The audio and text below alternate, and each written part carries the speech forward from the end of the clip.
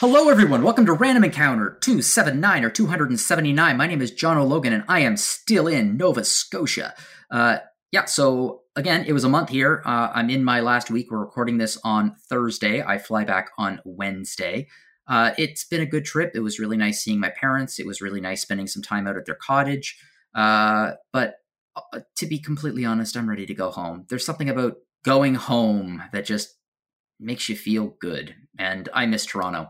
And so the second I'm there, I am going to climb into my bed with my pillow and have a lovely, lovely rest. But for now, I'm still in Nova Scotia, so I still will sound a little bit strange because I'm using my travel mic. And while I'm in Nova Scotia, I am not alone because I guess they're not here with me, but they're with me in digital form. I am in the country, so that's something. That is something. Okay, so first up we have Alex. Hello. And we have Noah with us today. Hello. All right, so folks, we are going to be talking about some pretty big games that have come out the last few weeks. One of which is, how do I put this? The DLC to one of the more controversial games that has kind of come out in the last few years. So Cyberpunk 2077 came out in December of 2020, I believe, and for years and years it was delayed. We were promised the moon. CD Projekt Red really went in on the publicity and building up expectations for this game, and arguably they didn't work. The game was a buggy mess. It was on Bethesda levels of, oh my god, I can't believe that they released this in this state. Over the last few years, however, through various patches and things, CD Projekt Red has seemed bound and determined to, I guess, fix their flawed product. And now, I haven't played it, but it seems that it was in a pretty good playable state. And with that, they released the DLC, which is Cyberpunk 2077 Phantom Liberty, which instinctively I just call, I keep thinking of as the Phantom Hourglass, which is really funny to me, because this isn't on the 3DS and doesn't use a stylus. Not with that attitude. Yes, well, God knows if you can't run 2077 on a PC, chances are you're probably not going to be able to run it on last gen portable Nintendo hardware. Although you never know, somebody might do a demake. So the cool thing about Phantom Liberty is, yes, it is a substantial chunk of DLC, probably about 20 hours or so worth of content, and it adds an entirely new, neighborhood or district to Night City. It also actually revamps a lot of the game's mechanics. They're considering it Cyberpunk 2.0, and some of the things like car combat, the way that the police are handled in the core game has been completely revamped. And apparently it's kind of gotten to the point where this should be the game that we got at the end of 2020 and then didn't. So let's talk for a little bit. Alex, you recently played Phantom Liberty, and you mentioned in your review that it kind of served as a redemption for CD Projekt Red. Do you kind of agree with my assessment of everything that happened there? Yeah, for sure. I mean, as I kind of start the review saying, like, I never played the game on release. I really wanted to, but I was one of the people kind of hoping that I'd be able to play it on a last-gen console on my PS4. And above all else, like, that was just the part that they really just completely dropped the ball. I don't even, like, I'm really confused why they even wanted to pretend like it would still be able to be played on those consoles. They didn't really give any warnings that, like, it wouldn't be playable. They still released it. They still expected purchases. Famously, it was the first game, I think, to ever be delisted from the PlayStation Store because of how poorly it ran. So that was a real bummer, because I was a huge fan of The Witcher 3, as so many other people were. And the promise of this game was great. A lot of, obviously, it generated tons of hype. Had some trailers that turned out to be, like, just completely staged and just basically, like, created out of the game itself. Outside of it, I mean. Mm-hmm. So that was all pretty rough. So I just stayed away from it. But I finally got a newer console last year, and I ended up getting it for Christmas for my brother last Christmas. So I first played it beginning of this year. So that was after the 1.5 patch, which was kind of, I guess, the beginning of the sort of redemption arc that they started putting the game on. And honestly, like at that point, like technically, it was playing really well. The game looked fantastic. I had very few glitches or just like visual like T-poses and nothing like that was happening of the sorts that you'd see posted online when the game first came out. But at the same time, I didn't love the game. I thought the world, as beautifully crafted as it was, didn't feel substantial. There wasn't much to do. I never felt incentivized to kind of get out of my vehicle and start like exploring things, hoping that I'd find something interesting and unique and emergent from that world.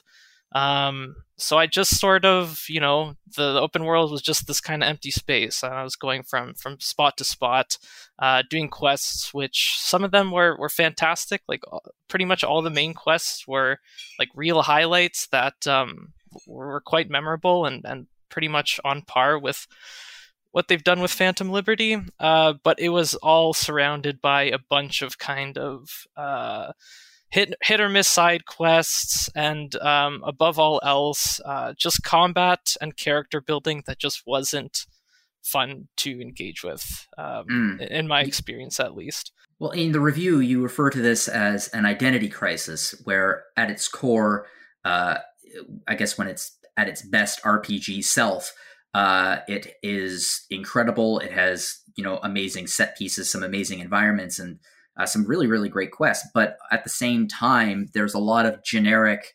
AAA open world, crap that comes with it. So it seems to be wanting to be two things at the same time. And while it succeeds in both, it kind of makes each one a lesser, if that makes sense. That makes perfect sense, and that's exactly how I feel about it. The game's strongest points, you're kind of like fully immersed in these very cinematic like situations, and the quests will like take you from things like talking to like an NPC about like setting up what you're gonna do with the mission, talking like with a group of people.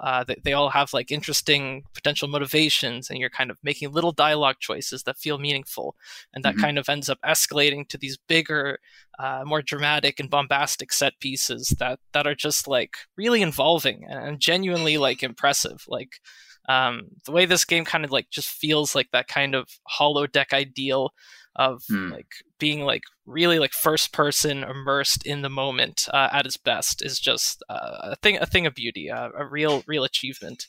But then you end up encountering some like clunky design stuff, some unsatisfying combat, and that satisfaction ends up just dropping off as a result. I understand. And I mean, I'm not gonna lie, sometimes I really do enjoy the AAA open world stuff. Like I enjoy games like that sometimes.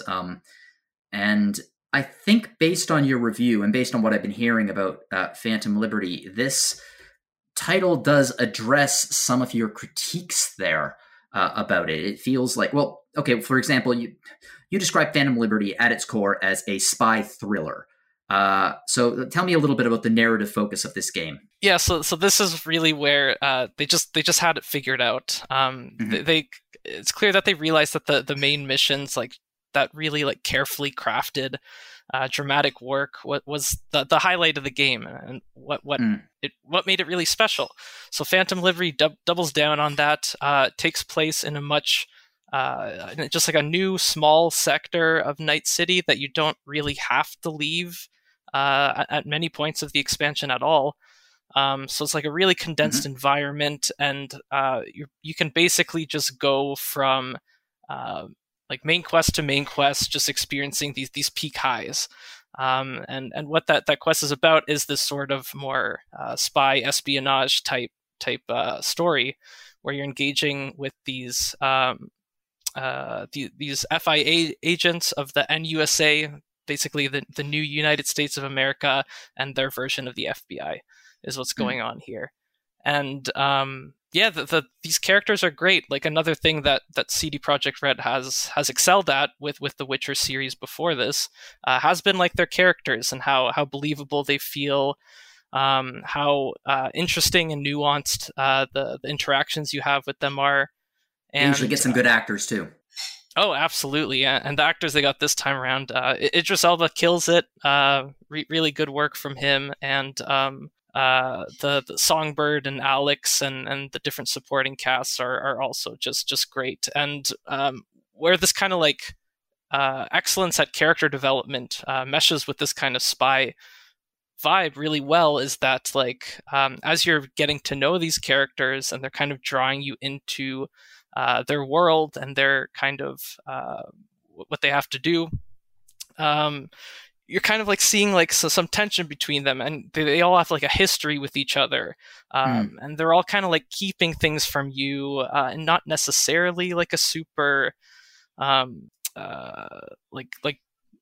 not in a way that feels like they're deliberately trying to manipulate you, but in a way that they that makes them just like seem a little bit suspicious, and that even though you're getting to know them and they're likable, that you don't really know exactly what's going on throughout. Everybody has their secrets. Story. Exactly. Yeah, and because of that, I imagine that there are quite a few more shades of gray in this particular DLC. That really, I mean, there's not a lot.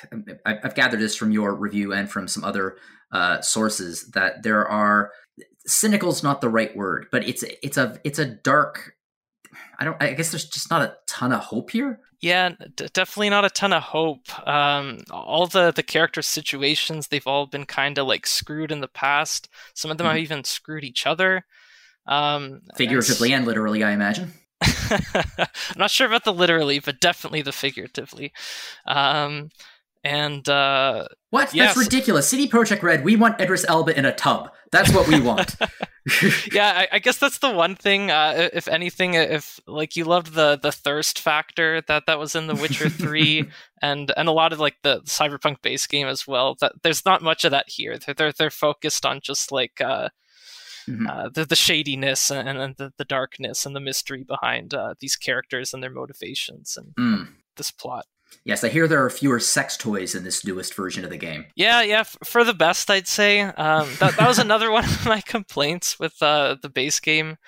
Was just this tonal awkwardness that would come off with like some of the side quests, some of the writing, when like this kind of more anti-corporate, deliberately like political themes of like cyberpunk that they're clearly like drawing from like literature and all that.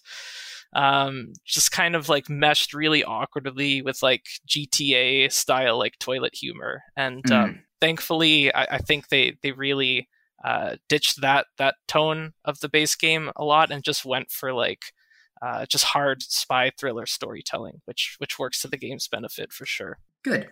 Well, let's talk a little bit about the new setting. So it's set in Dogtown, which is a new area, a new district of Night City. What makes this area a little bit different from the other districts of Night City? So one thing is just that it feels, as a player, at least I felt a lot more incentivized to actually just get out of my vehicle and actually see what's going on and drink in the atmosphere and spend some time just seeing what this place is about. Like I said, like because Night City itself was so big and so insubstantial with like encounters and events that like I just never felt inclined to explore it. But here I was constantly just exploring, seeing what's going on. There's just like a lot of conversations happening. There's just like it's like in a really kind of like devastated state, Dogtown, because it's kind of like a separated branch. It's like led by this guy Kurt Hansen, who kind of used to be involved with like the NUSA, but once he like ended up getting power in this district of Night City, just kind of leaned into that and sort of became its leader, its sort of dictator. And his whole thing is that he wants it like Dogtown to be a place where you're like free from the Night City police, where like he and his kind of militaristic squad Barghest sort of have your back. But as you see the state of Dogtown, it's clearly not working to the benefit of like every person living there. Yeah, well, I mean, the name of the place is Dogtown. It doesn't exactly have the high gleaming towers in the sky feel when the district is called Dogtown. Yeah. But despite that, it does seem to be a little bit more, I guess, alive, narratively speaking, than the rest of Night City. Yeah, narratively and mechanically, because there's these two different new sorts of little side gig sort of things you can do that are airdrops, which is basically as you're going around Dogtown, suddenly like you'll hear like a whistling from the sky and something like crash lands sort of near where you're walking.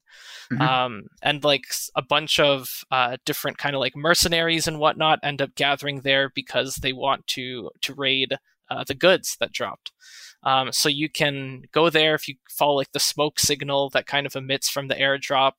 You can get into skirmish, and if you get out of there, if you get to the drop first and get out of there alive, then you get a whole bunch of good loot that you can use to upgrade your character. And the other little activity they give you is these car retrieval missions that you'll be walking around and you'll see someone standing by like a nice car, and like you've kind of been contracted to take these cars and like drop them off for this dealer, and you get really nice rewards for that. And that also sort of becomes the gateway for showing you kind of how to engage with the vehicular combat, which is pretty solid. The vehicular combat, it's a nice little touch. I'm glad they included it. It's not something that I wanted to do that much, but I had fun with the little bit I did and got some good rewards out of it. Good. How does the DLC integrate into the core experience of the game? Is this a post-game DLC, mid-game? So it's mid-game. So I think you can choose from the menu just to like skip right to Phantom Liberty if like you don't have like a save file that you'd want to load up for it. I think the game puts you up to level 20, gives you a random character, makes some decisions for you of the story up to that point, and then just lets you go right into it. Yeah, you mentioned it's a very standalone experience, so the fact that they give you that option is, well, useful. Yeah, exactly. So it does work extremely well as a standalone story, I'll say.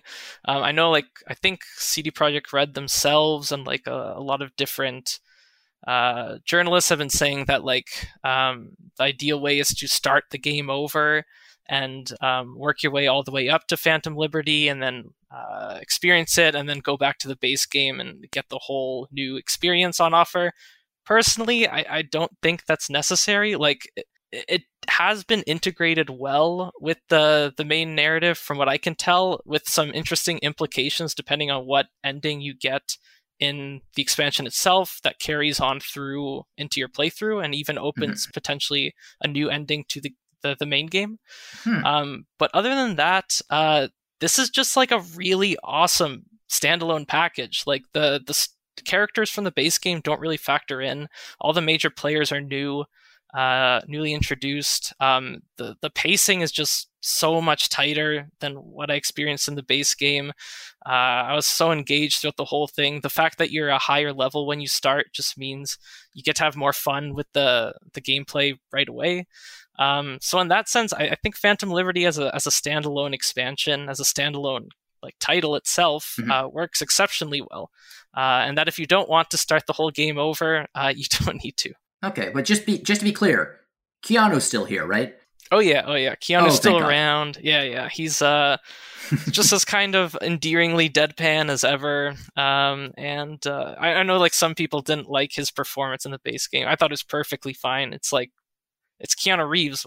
I don't know what kind of acting people were expecting, but he made it work really well. And I just like Johnny Silverhand's just a really cool character from like a role-playing perspective, because he's got like his own very strict principles and ideals and ideas, and he'll like appear during like key narrative segments. He'll chime in and sort of act as kind of like a springboard for you to bounce your own ideas of the situation off.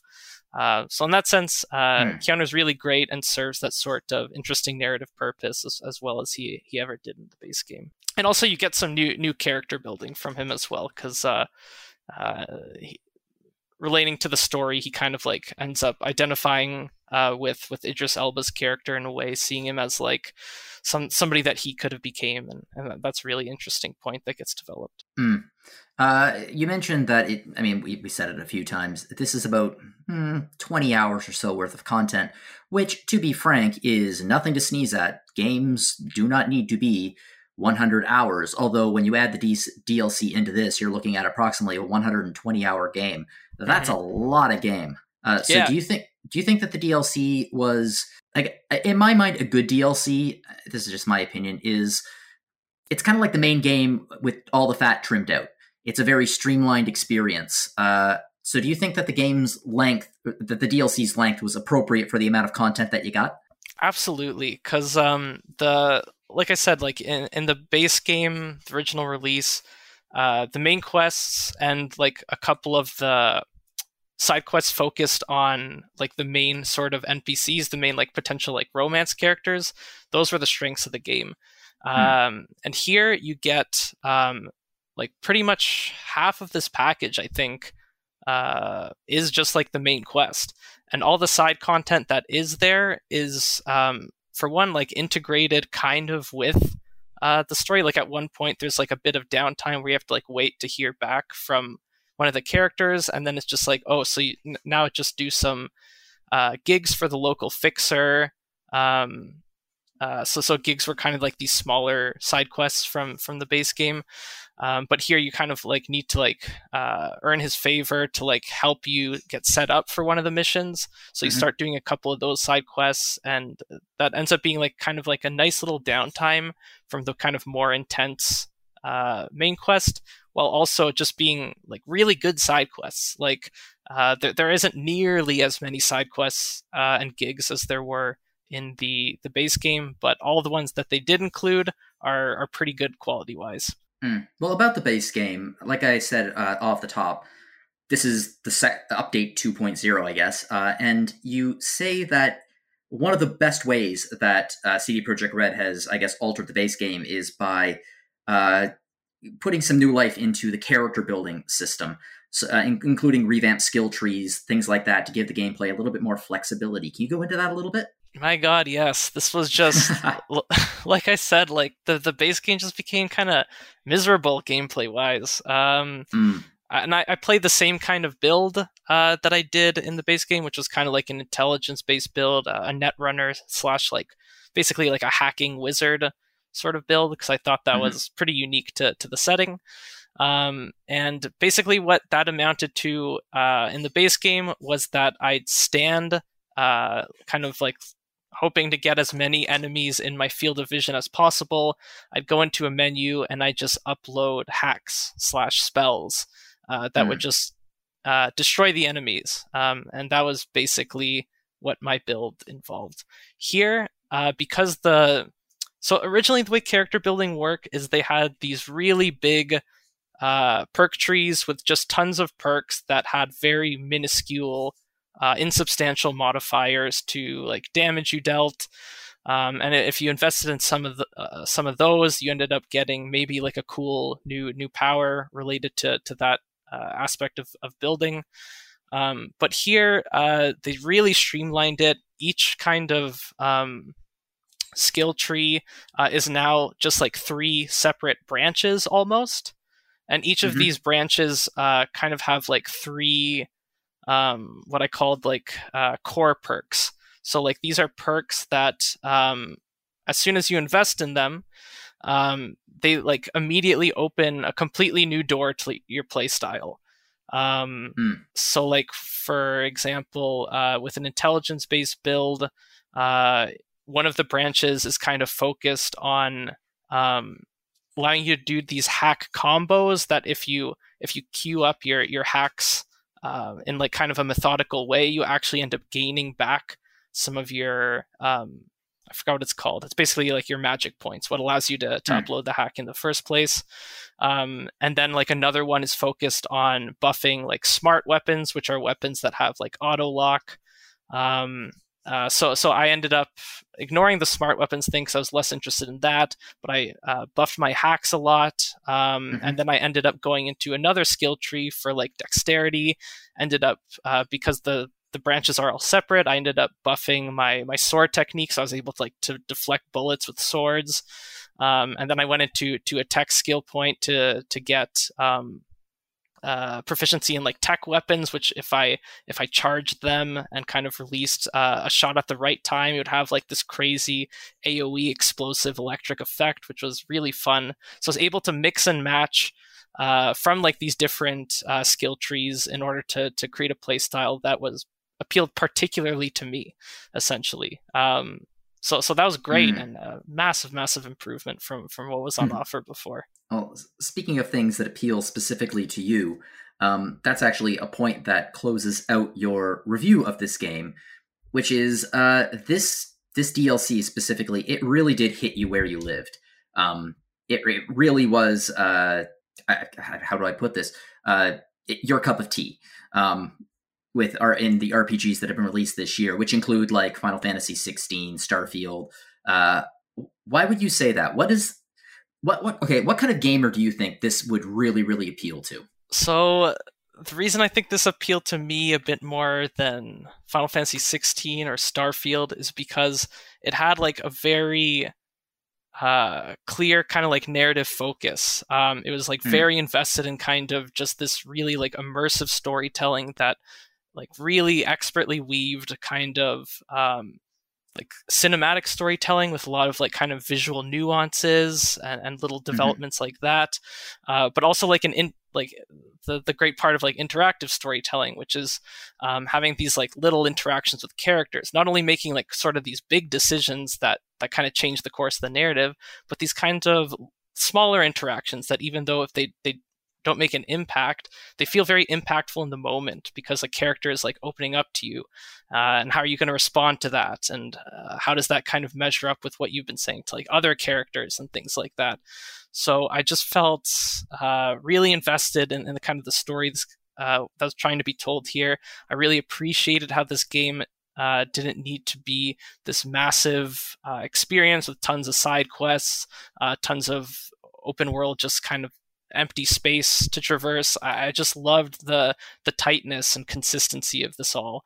I think it's just like Zelda was great, Final Fantasy was great, Starfield was great, but like this, just I want more games like that could be a full game that of what this expansion offered. Kind of just like a tighter experience, really expertly and lovingly crafted, but doesn't overstay its welcome and gives you some really interesting narrative pieces to chew on afterwards. So that's why for me, this was probably my RPG of the year. Well, it would be very, very nice. I understand that CD Projekt Red has made a little bit of noise that this is going to be the only DLC to come out because they're moving on to the sequel for Cyberpunk 2077, which presumably we'll see in 2031 based on their previous timetable. So it might be a few years, but at some point you might get your wish. Speaking of some of the other games that came out this year, like Starfield, for example, recently, Noah, you absolutely plowed through Starfield for us. You really, really enjoyed it. And then as soon as you finished, I was just like, good, now give us more content. Here's Lies of P, because you don't get to sleep, apparently. No sleep for Noah. You went from the stars and you immediately dove into a Souls-like, which is gotta be just a bucket of cold water in the face. So Lies of P was announced a few years ago.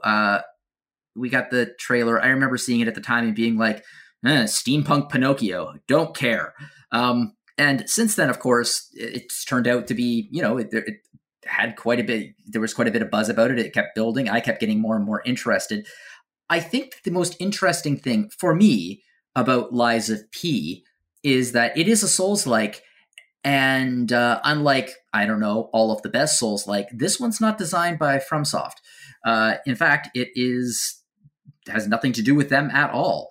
And you describe Lies of P as a rare gem in the Souls-like genre. So as compared to, well, obviously, Dark Souls, Bloodborne, the FromSoft games, what would you say sets this game apart from those beloved Souls-like titles? So from the From Software games, I'd say the thing that sets it apart is narrative clarity. Like, I think it has a pretty clear thread that like puts its narrative together. Thread? Don't you mean string? A string, yeah, I've got exactly. No strings to hold me down. Yes, exactly. Yeah, a marionette string, if you will, that holds its narrative together. I would also say that in some ways, the gameplay is also maybe a bit of an evolution, but also departure from software games with, a semi-reliance on item use and your like gun weapon thing that's on your left arm. It brings a few new things to the table that are in dialogue with what From Software is doing, but majorly set it apart from the gameplay of those games. I mean, it's similar to Bloodborne in its like freneticism and its like reliance on aggression, but you don't get health back when you attack enemies after they damage you, unless you're shielding. And, you do have to guard appropriately, sort of like Sekiro. So it's a bit of a mashup, but it's got some new ideas. Speaking of those new ideas, like you said, I think some of that is the narrative focus of this game. So why don't you tell us a little bit about it? Because, I mean, it's based on Pinocchio. Everyone knows the story of Pinocchio. If you don't know the actual fairy tale, you at least know the Disney film with, hopefully, the animated version of the live-action remake with the little wooden boy whose nose grows when he tells a lie, and he only needs to be good, and you get swallowed by a whale, and there's lots of things that happen. So this game is a twist on all of that. Tell us what's going on here. Actually, in the book, Pinocchio gets swallowed by a shark, but I suppose a whale is a decent stand-in. Although it does say something that it's a less predatory animal, doesn't it? In choosing a whale, and also a mammal. Anyway, yeah, it is based off of Pinocchio. It's much more based off of Carlo Collodi's Pinocchio. He wrote The Adventures of Pinocchio in the 1800s, and it's sort of a text about like labor and an oppressed lower class, but it's told in the style of a children's book. It was one of many serialized novels that was in I want to say like a newspaper or magazine or something of the time, and it had many monthly issues, and it was very dark, especially at the beginning. The original ending of The Adventures of Pinocchio is Pinocchio getting hanged to death by the cat and the fox characters, which are two other famous characters. Probably the two most famous behind Geppetto and Pinocchio, and maybe the whale, I guess, or the shark. But Lies of P sort of makes an homage to this darkness. I think it brings in a lot of those elements of like trickery with the other human characters in the game. I mean, I guess others not correct, but the human characters in the game, there's an element of trickery. There's an element of these like working class ideas. There's an element of oppression, and yeah, I don't know. I think that it sort of merges the worlds of the sort of semi-dark movie and the book and other media that's come out about it, barring the one that's been memified a little bit these days. Pauly Shore is not playing the lead in this game. Yeah, exactly. No, you won't have to hear him say, "Father, I'm ready to be out on my own." Father. Yeah. How much do you want to bet that someone is probably going to take this game and they're going to replace the voice files with Pauly Shore. Oh, that'd be so funny. Pauly Shore is a good voice actor. I don't know why it was so like off color. They I don't know. must have been paying him peanuts. Yeah. Well, let's talk about the lie mechanic, I guess, because it is lies appease. So historically, I believe in the book it was only when he tells a self-serving lie, but in the Disney film, when he tells a lie, it doesn't matter, good, bad, his nose grows. So how does lying work in this game for both the story and the gameplay? Yeah, lying is not nearly as morally prescriptive as it is in the movie, for sure. But it might be a little more so than the book there, but it kind of does the opposite thing, right? The book does have this thing where like lying is sort of related to, your ability as a person to get like an education. Your like character has something to do with that in the book, but in the game, you lie in order to like sort of gain entry into places or like get around certain characters' stories. Some storylines that characters have, in order to finish them, you have to like lie in certain areas to them. And it can also be used to like anger certain characters, which also progresses their stories. And it's also used for a certain item in the game, requires lying, and an interesting story can also come of that as well. But it's never really used in like this negative moralistic way. I would even almost argue that the game sort of encourages you to lie and almost plays off lies as this sort of human necessity, right? Like a thing that you do in order to like spare people from harm, or like use like a white lie for that, or use a lie in order to like help yourself get through something that's difficult, I have to admit, when I was looking at the game, I was watching footage of it, I was reading a little bit about the plot. The first thing that popped in my head actually was not Pinocchio. The first thing that popped in my head was, wow, this would be really easy to adapt into a Mega Man game. In terms of the character relationships and the overall story, I just thought, wow, I bet Lies of Rock would be a terrific mod for this. Yeah, or, it could just be Mega Man Legends 3, and you just have, the Lost Forbidden. Oh, that's depressing. Yeah, it's not happening. I'm sorry, guys. No, it's not. But I mean, if Capcom was smart, they would think about doing something like that, because with Mega Man's focus on bosses, there's a lot of crossover between the Souls-like focus on bosses. That could be very interesting. 100%. If they were ever to dive into that idea. But anyway, so let's say, okay, the game really, really closely adheres to the Souls-like blueprint of Dark Souls, all of the rest. How does it diverge from that inspiration in terms of its gameplay? Or does it? It does a little bit. I mean, there are ways that you could essentially do some of the things that Lies of P is trying to do with like Dark Souls things, or Elden Ring, like weapons and items and magic, etc. But the Legion arm is probably the biggest main difference, in my opinion, which is, the sort of gun arm thing that's on your left arm that you use to do elemental damage, which is set up in a familiar rock, paper, scissors sort of way, where you do more damage with poison to human enemies, you do more damage with shock to puppet enemies, and you do more damage with fire to the sort of like undead-ish enemies in the game. And like you can use your Legion arm to do that. You can also use your Legion arm to like tag enemies and pull towards them. You can use it to set down mines, which can be pretty tactical for some of the bosses, especially for staggering, which seems to be also a way bigger thing here than in barring Sekiro, any of the others, the From Software games.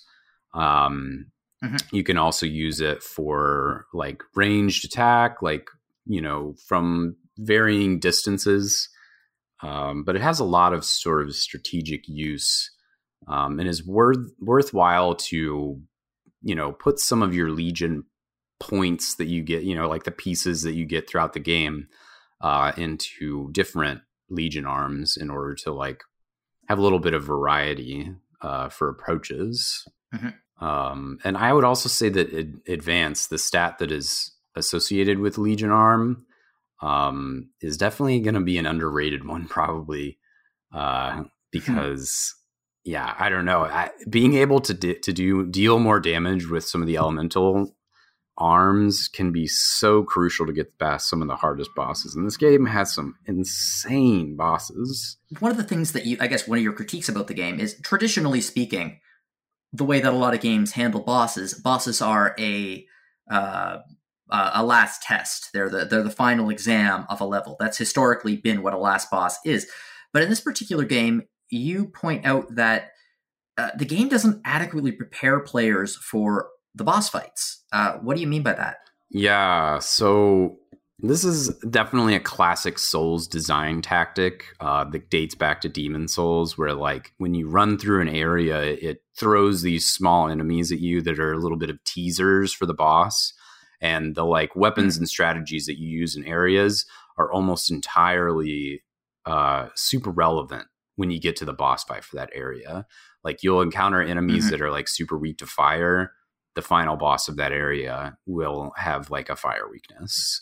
You encounter enemies that like move quickly and try to get around you. The final boss would be like a quicker humanoid boss. But Lies of P doesn't really do this. In fact, a lot of the time, it won't be anything at all. Like the boss of the end of the area, like the strategy that you use to get there, not relevant at all. And that can be really harmful early on, because you could be upgrading an electric type like attack so that you can fight the puppet enemies, and then you'll encounter an electric puppet boss who is extremely resistant to electricity. And it's like, you spend all these points in advance and stuff, and because the game doesn't let you like change your character's loadout early in the game, like you have to get more than halfway through the game. In fact, through what I would consider to be the games like Smo and Ornstein, which is famously like the middle of Dark Souls 1 boss that like is the big first barrier of difficulty. You can't change your character's thing until after that boss in this game, and it's really frustrating because oh man, yeah, some of those early bosses are really tricky, and you can level yourself to a point where like you're kind of screwed. You may have to start over, which I'm not a big fan of.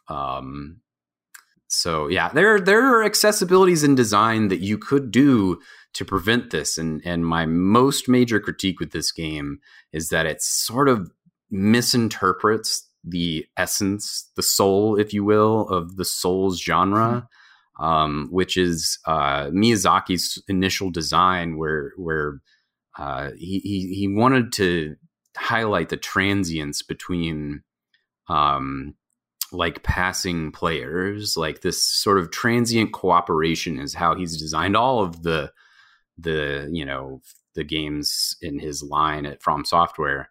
And it's not here because there is no multiplayer. You can't get assistance on the bosses. And that to me is a bit of a failure of design, because it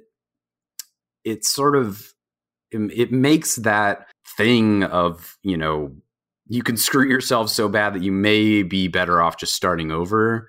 Like it could alleviate that quite a lot, to be able to like summon in another person to fight some of the bosses. And they give you like a spirit thing that you can summon in, but it's not really that useful in some of the bosses. So yeah, I don't know. Well, does the weapon customization system help in any way on that? Because this game does have one of the more unique aspects of this. It actually has a fairly deep weapon customization system, where you can, customize your weapons, obviously, but in a different way from other Souls-like games.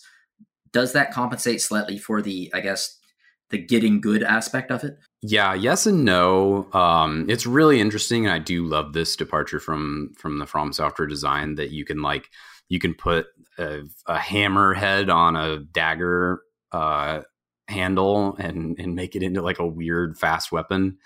Love that idea. And it is helpful, especially early on. I found a like poison dagger earlier on in the game that comes on the end of this like pole arm thing. And I ended up putting a fire weapon on the end of that.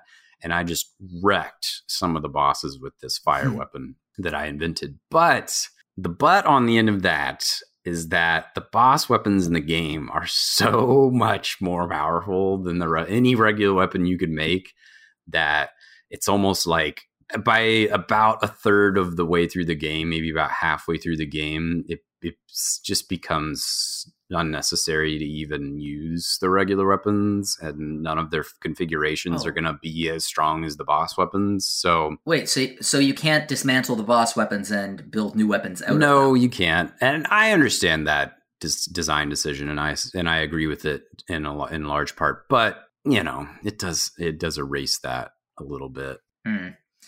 One thing that honestly you and I think everybody else felt was that, my goodness, this is a pretty looking game. It has an extraordinarily strong art style, some very good looking graphics, some great music as well. The music in this game, I listened to some of it, sounds amazing.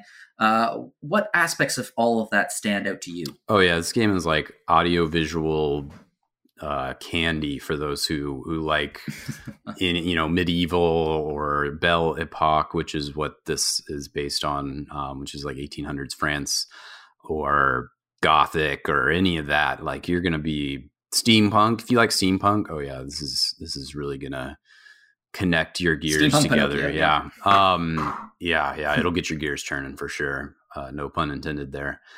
But yeah, it's beautiful. And I think, I mean, every aspect of it, like from just the rain physics and the water and the buildings, and like especially the character designs, like not just boss designs, which are all really cool and unique, and you know, like there's a few bosses, especially in late game, where I was just like, oh my god, I don't want to fight you. I just want to like look at you.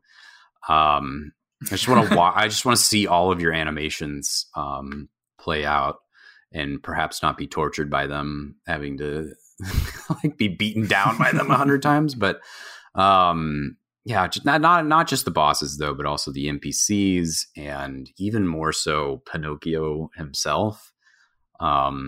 It's so cool. And this is something that, Alex, feel free to chime in here about, but sort of a connection between Cyberpunk and Lies of P, and an evolution of the RPG genre that has been so long coming, that you can change your clothing, your outfit, and fashion souls however you like, and it doesn't affect your character. That always drove me nuts, right? It's been this like sort of thing that has existed since the 80s, when, you know, I don't know, Final Fantasy and the original Dragon Quest like created the genre. They're like, we need a way for players to be able to spend their money that they earn from battling on something that's useful. And they're like, what can we make? Like, oh yeah, armor. And then that, like, we could upgrade that. It could increment, and that could like give them benefits. And it's just like been this like product of RPG design ever since, that has just fallen down like a boulder, you know, through the ages, into every role-playing game ever. That armor is associated with benefits, and I'm so glad that these new games are transitioning away from that. Yeah, that's definitely a great tie-in with Cyberpunk, because I'll never forget the final cutscene of one of the endings I got when I first did the base game, and I didn't touch on this when I was talking about Cyberpunk, but yeah, the base game, like, you had to like mix and match your clothing, not for fashion purposes, but purely for functional purposes. And in this dramatic moment at the end of the base game, I was wearing this stupid green hat that looked like Kermit the Frog was sitting on top of my head as this really dramatic conversation was happening between me and Keanu. And I'm just like, this sucks. And it just completely took me out of the ending. No. But yeah, for a game like Cyberpunk that wants to like kind of emphasize that role playing so much with its storytelling, getting rid of that requirement, huge upgrade, and I just got to trust purely for style this time around, and really appreciated that change. I do think the armor system makes more sense in Dark Souls, but like by the time you get to like Bloodborne, where like the stat differences are like so minuscule, it's just like, why even like make that tied to stats at that point? So yeah, I'm glad that they did just got rid of that completely for Lies of P, because it makes sense, honestly. Yeah, I'm pretty sure that ProZD has a skit about that. Cutscenes, here it is, cutscenes that keep the stupid clothes you put on your character. Love ProZD. It's one of my favorite. One of his videos is picking RPG clothes based on max stats instead. It's one of those videos that no matter how many times I see it, it still cracks me up. Okay, one last question for you about Lies of P, which is at the very end of your review, you express some eagerness in seeing where the development team, what they develop next. Do you hope that they continue down the Souls-like genre, or do you think that they should pivot and try something else?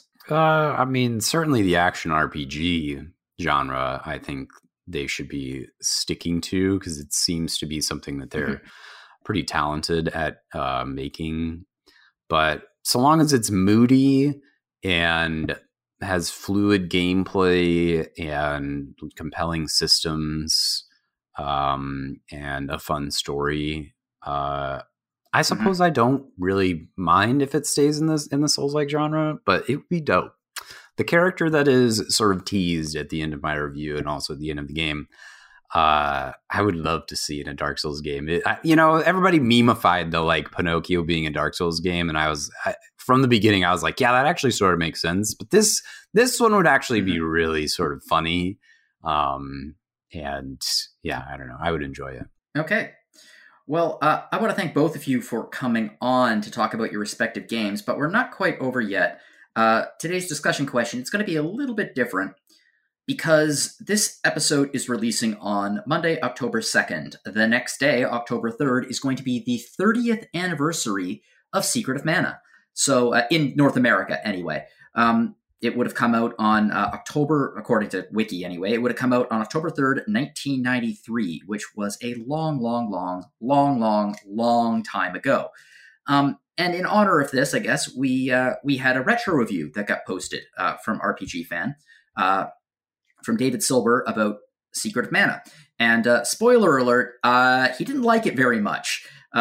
This was a retro review of a game, a beloved Squaresoft action RPG, that he just didn't really like it. So when Mike and I saw this review, we kind of knew what was going to be coming, and obviously that's fine.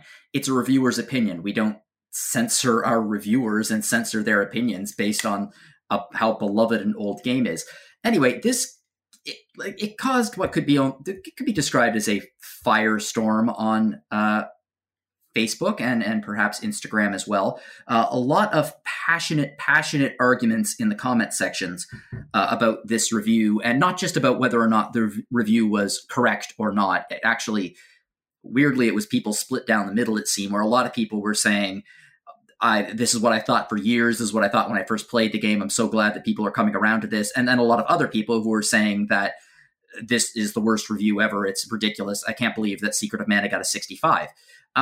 What got me, though, and the thing I wanted to talk about here, is that there were quite a few people who were saying things like retro reviews should not judge a game based on the current marketplace. It should not the scores, the point of view, it should not be coming at it from a modern perspective.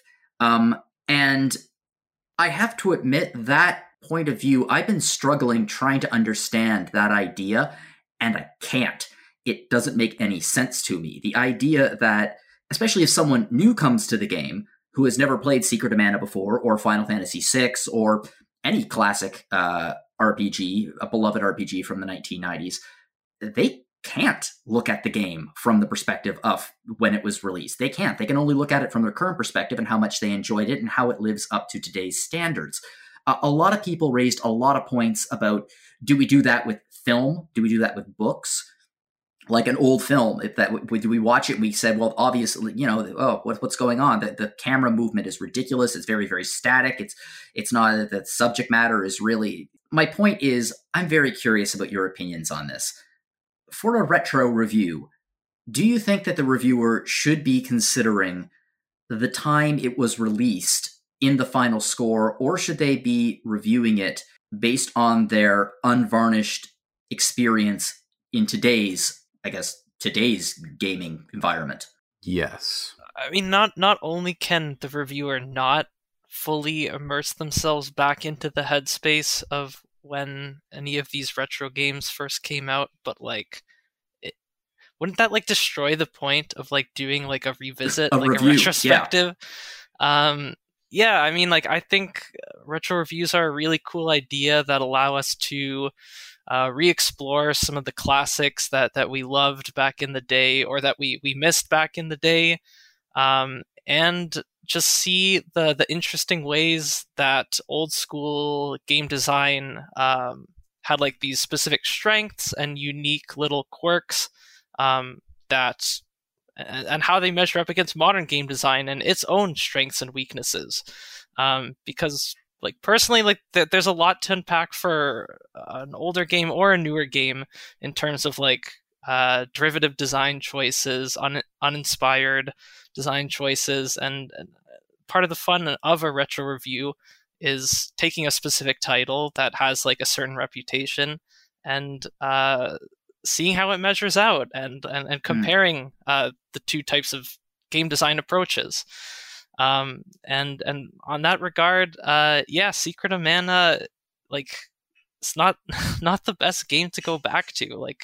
I played it again, I played it as a kid, and my brother loved it back in the day, because it's kind of a mix of sort of Zelda and Final Fantasy sensibilities, and those were two of his favorite series, and it looked great, it sounded great.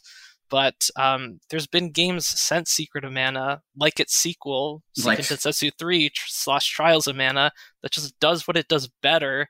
Mm-hmm. So in that sense, wouldn't that be the game to get a higher score, if anything? And then Secret of Mana can be criticized as something that was kind of a stepping stone to that sort of better formula? I don't know. That makes sense to me, at least. Yeah. Yeah, I think it's both, though. I think, you do... You want to talk about it in the frame of today and what it's like for you as a person to look at a game.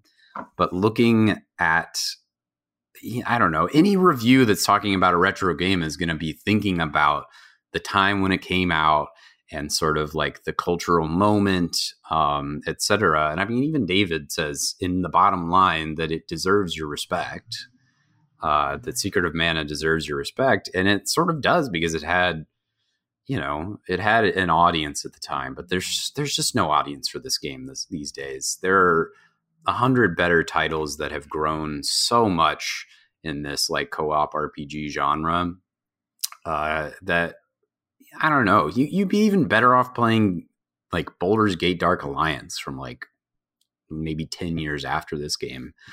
And I don't know, to invoke the review that David wrote, we've come a long way since this game. And I don't know. I think that's worthwhile to sort of bring this score to a way that is contemporary and talks about the contemporary moment and is a reflection of the time in which he wrote the review, because the review is valuable as its own sort of cultural object. Maybe 20 years from now, people will have learned to love the jank of a game like Secret of Mana and love the edges of the game, and maybe it'll come back up, So I think it has to be both. For me, I mean, coming at it as the review manager, when I read the review, I think there was an undercurrent in some of the comments that this review never should have been published, which is insane. I mean, ignoring everything else, it's a good review. He has points, they are supported. They're his opinion. He's supporting it, and he's providing evidence. It's a good review. He justifies everything in the review, and that's what a review needs to be. And more importantly, it's his opinion. And I think it's a legitimate opinion. Secret of Mana is not my favorite SNES RPG. Squaresoft released some real bangers, and Secret of Mana was almost one of them. But I never loved it the way that other games did. Like, if I had to review the game right now, I'd probably review it a little higher than 65, but it would certainly not be an editor's choice. And I don't think that's me looking at it not through nostalgia goggles either. I think the game genuinely has some significant issues, even when it was released. I can't seem to get my mind wrapped around the concept that these games need to be judged by the standard that they were held at when they were released. That concept to me is just wrong. And when people bring up old movies, I'm sorry, we don't do that with old movies. We don't watch Casablanca and judge it by the standards of 1940s. We judge it by today's standards. And we do see the problematic elements in it and the things that are not fantastic or the things that did not age particularly well. And we can acknowledge those aspects and still enjoy it. And I think we can do that with Secret of Mana too. Because, again, it's his opinion. That's what a review is, guys. It's an opinion. And as long as that opinion is supported, and it's not just off the cuff, or it's not designed specifically to get a negative reaction, like it's not a trolling review, which this definitely is not a trolling review. It's a good friggin' review. Then I think that it has a legitimate point of view that, if not agreed with, needs to be respected. See, my favorite things in the comments of this thing was the people who were talking about the game and how much they loved the game and like their memories of it or their current experience. So happy for you guys. To me, by the way, like that's awesome. And that's the kind of, I guess, positive thing, or just someone who says, I don't really agree with this review and here's why. That's a great, useful comment. But folks who are attacking the review or attacking the reviewer because their opinion is different from them, I'm sorry, that doesn't contribute anything to the conversation. It shuts it down. It's damaging. It is fairly pointless, in my opinion. And that, I guess, is just the internet in general in many cases. Yeah, man, start a blog, write your own review, Like, give it a 75 if you want. I don't know, I'd probably give it a 60. Whatever. Do your own thing. Yeah, and I mean, hey, like, David paid respects to what this game really continues even to excel at, which is the sound and the visuals. Like, he went out of his way to do it, actually. It's got phenomenal pixel art. It's got an amazing score. And, like, if that's enough for you to kind of, like, work through the game and, like, kind of accept its quirks on their own terms, then, like, that's great. You can enjoy it on those merits, but that clearly wasn't enough for David, so he gave it a lower score. So just that's the way it kind of evened out, right? Yeah, man. Yes, and I mean, there have been a lot of controversial games released over the last few months. I mean, just Starfield, for example, also received a tremendous amount of the discourse about that was just a nightmare. Yes. Well, wait, what do you call it, Alex? You called it the discourse dumpster fire. Discourse dumpster fire. Yeah, love that. Yeah, that's a pretty accurate statement, and we accept it because that's our job. We're reviewers. But again, you can't review a game based on nostalgia. I mean, you can, but it's not going to have any particular value as a review. You can only review it based on your current experience. I mean, nostalgia can be part of that experience. It's just like, I don't know. I think that, like, the main problem here is that it sort of sucks to just have your work sort of like derided in this way, even when you produce something that, like, you put a lot of effort into. I don't know. It's a weird thing, right? I think people should be allowed to tell you that they loved this game and disagree with you on the internet. But it's another thing to be like, oh, you're getting paid to write this good review for a game, or like, oh, this person doesn't know anything, they should be fired from the staff or whatever, which is kind of the, like, knee-jerk reaction that fans seem to be having sometimes with this stuff. And it's a little ridiculous. I don't know. It's very, like, attacky on the person And it doesn't need to be. Just love the game, hate the game, talk about it, you know? That's the internet for you. But ignoring everything else, it is Secret of Mana's 30th anniversary, and there is a lot to celebrate in Secret of Mana. It's a fantastic 3-player multiplayer game at a time when they really didn't exist. It does have amazing pixel art. It does have ridiculously great music.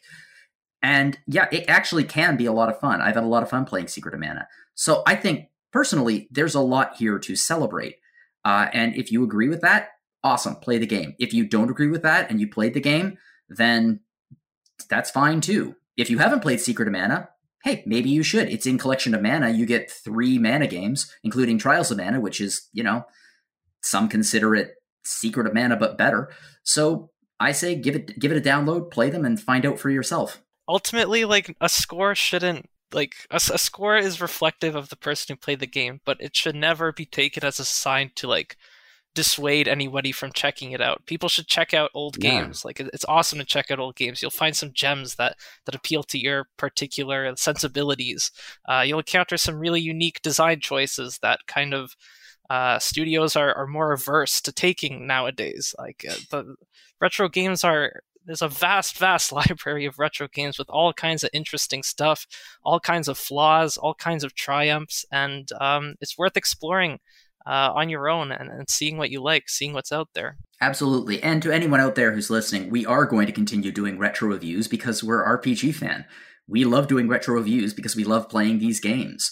Our love of RPGs and JRPGs is right in our DNA. It's almost in our name. Yeah. So yeah, there will be more retro RPGs, and there will likely be more scores that people disagree with, both scores that they think are too high and scores that they think are too low. I would like to issue a challenge to those of you out there who are a little salty about this.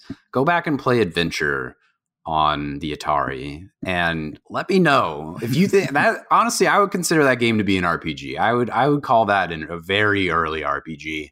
And let me know if that's got all the gameplay trappings that you sort of expect in a modern game. And let me know if that one's fun to go back and play. Maybe it will be for you, but it's tough, I don't know.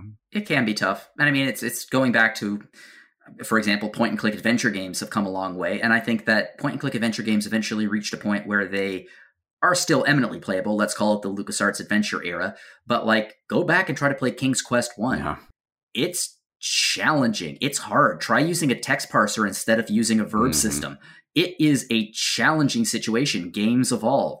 And it's not like these games do not have value, both in terms of enjoyment and historical value. For example, if works of art lost someone today might have a real hard time reading Pinocchio. Mm-hmm. But, without Pinocchio, Liza P. wouldn't exist. And there are many people who enjoy reading Pinocchio. True. So it's not like it loses its value, but it might lose some of its cultural significance. But that's just the nature of media. Anyway, so if you want to celebrate our cultural significance, you can find our stuff at rpgfan.com/shop. We have a shop now, and we have lots of things that we sell on it, including some new 25th anniversary merchandise coming out that we would just love if you could check out. If you'd like to support us here at Random Encounter, you can check out some of our past episodes. We've had quite a run the last few weeks of just talking about some very, very interesting games. I'm going to be off next week. Zach is going to be here as my temporary replacement, and they're going to be talking about a feature that's coming out on RPG Fan in a few weeks, and I think it's going to be a really cool episode. But we are not the only podcast here at RPG Fan. We also have Retro Encounter. So last week we had part 2 of our deep dive into Breath of Fire Dragon Quarter, and then next week we're going to be continuing with the Dragon theme, and it's going to be an episode focused on Dragon Quest. Which, if you are not aware, Solosi likes Dragon Quest. We also have Rhythm Encounter, which is RPG Fan's music podcast. And last week was an episode focusing in on town themes. It was technically Town Themes Part 2 because there was one a good many years ago, but this one had some really interesting themes that I never heard before. So it was a really solid episode. And the next week is going to be something a little bit different. It's going to be focusing on, dance music, particularly at the electronic variety. So that's going to be cool because RPG dance music, Awesome. If you'd like to get in contact with us here, you can fire me off a message at podcast@rpgfan.com. If you have any suggestions for future episode themes or discussion questions, this one certainly raised a lot of interesting points this week. Please fire it off. We'll acknowledge you. We'll give you a heads up. And if you'd like to send me an email, you can do so at jlogan@rpgfan.com. You can also find me on Mastodon at johnologan@mastodon.social. But I am not the only person on this podcast with a media presence online. Alex, where can we find you online? I do not have a media presence online, but if you want to reach out to me, you could do so through email at alexfranacek@gmail.com. Okay, and Noah? Yeah, you can find me in most places at Noahpolitan, though perhaps I may be departing from my ex Twitter, no pun intended, pretty soon. So maybe I'll be on, I don't know, Blue Sky, Mastodon, something, whatever replaces Twitter or augments Twitter, or who knows if even the concept of Twitter will continue. I guess it'll be interesting to see what happens in the 2024 presidential elections and seeing what platform actually gets some traction when it comes to whatever crazy stuff that Trump says. If you enjoyed this podcast, please share it with your friends to help us get the word out there, and rate us on iTunes or your other podcast player of choice. Again, Noah, Alex, thank you so much for joining me today. I really appreciate it. Alex, it was your first episode on Random Encounter. How'd it go? It was a blast. Thanks for inviting me on. It was an absolute pleasure having you on. And to everyone out there listening, whatever you're playing, have fun.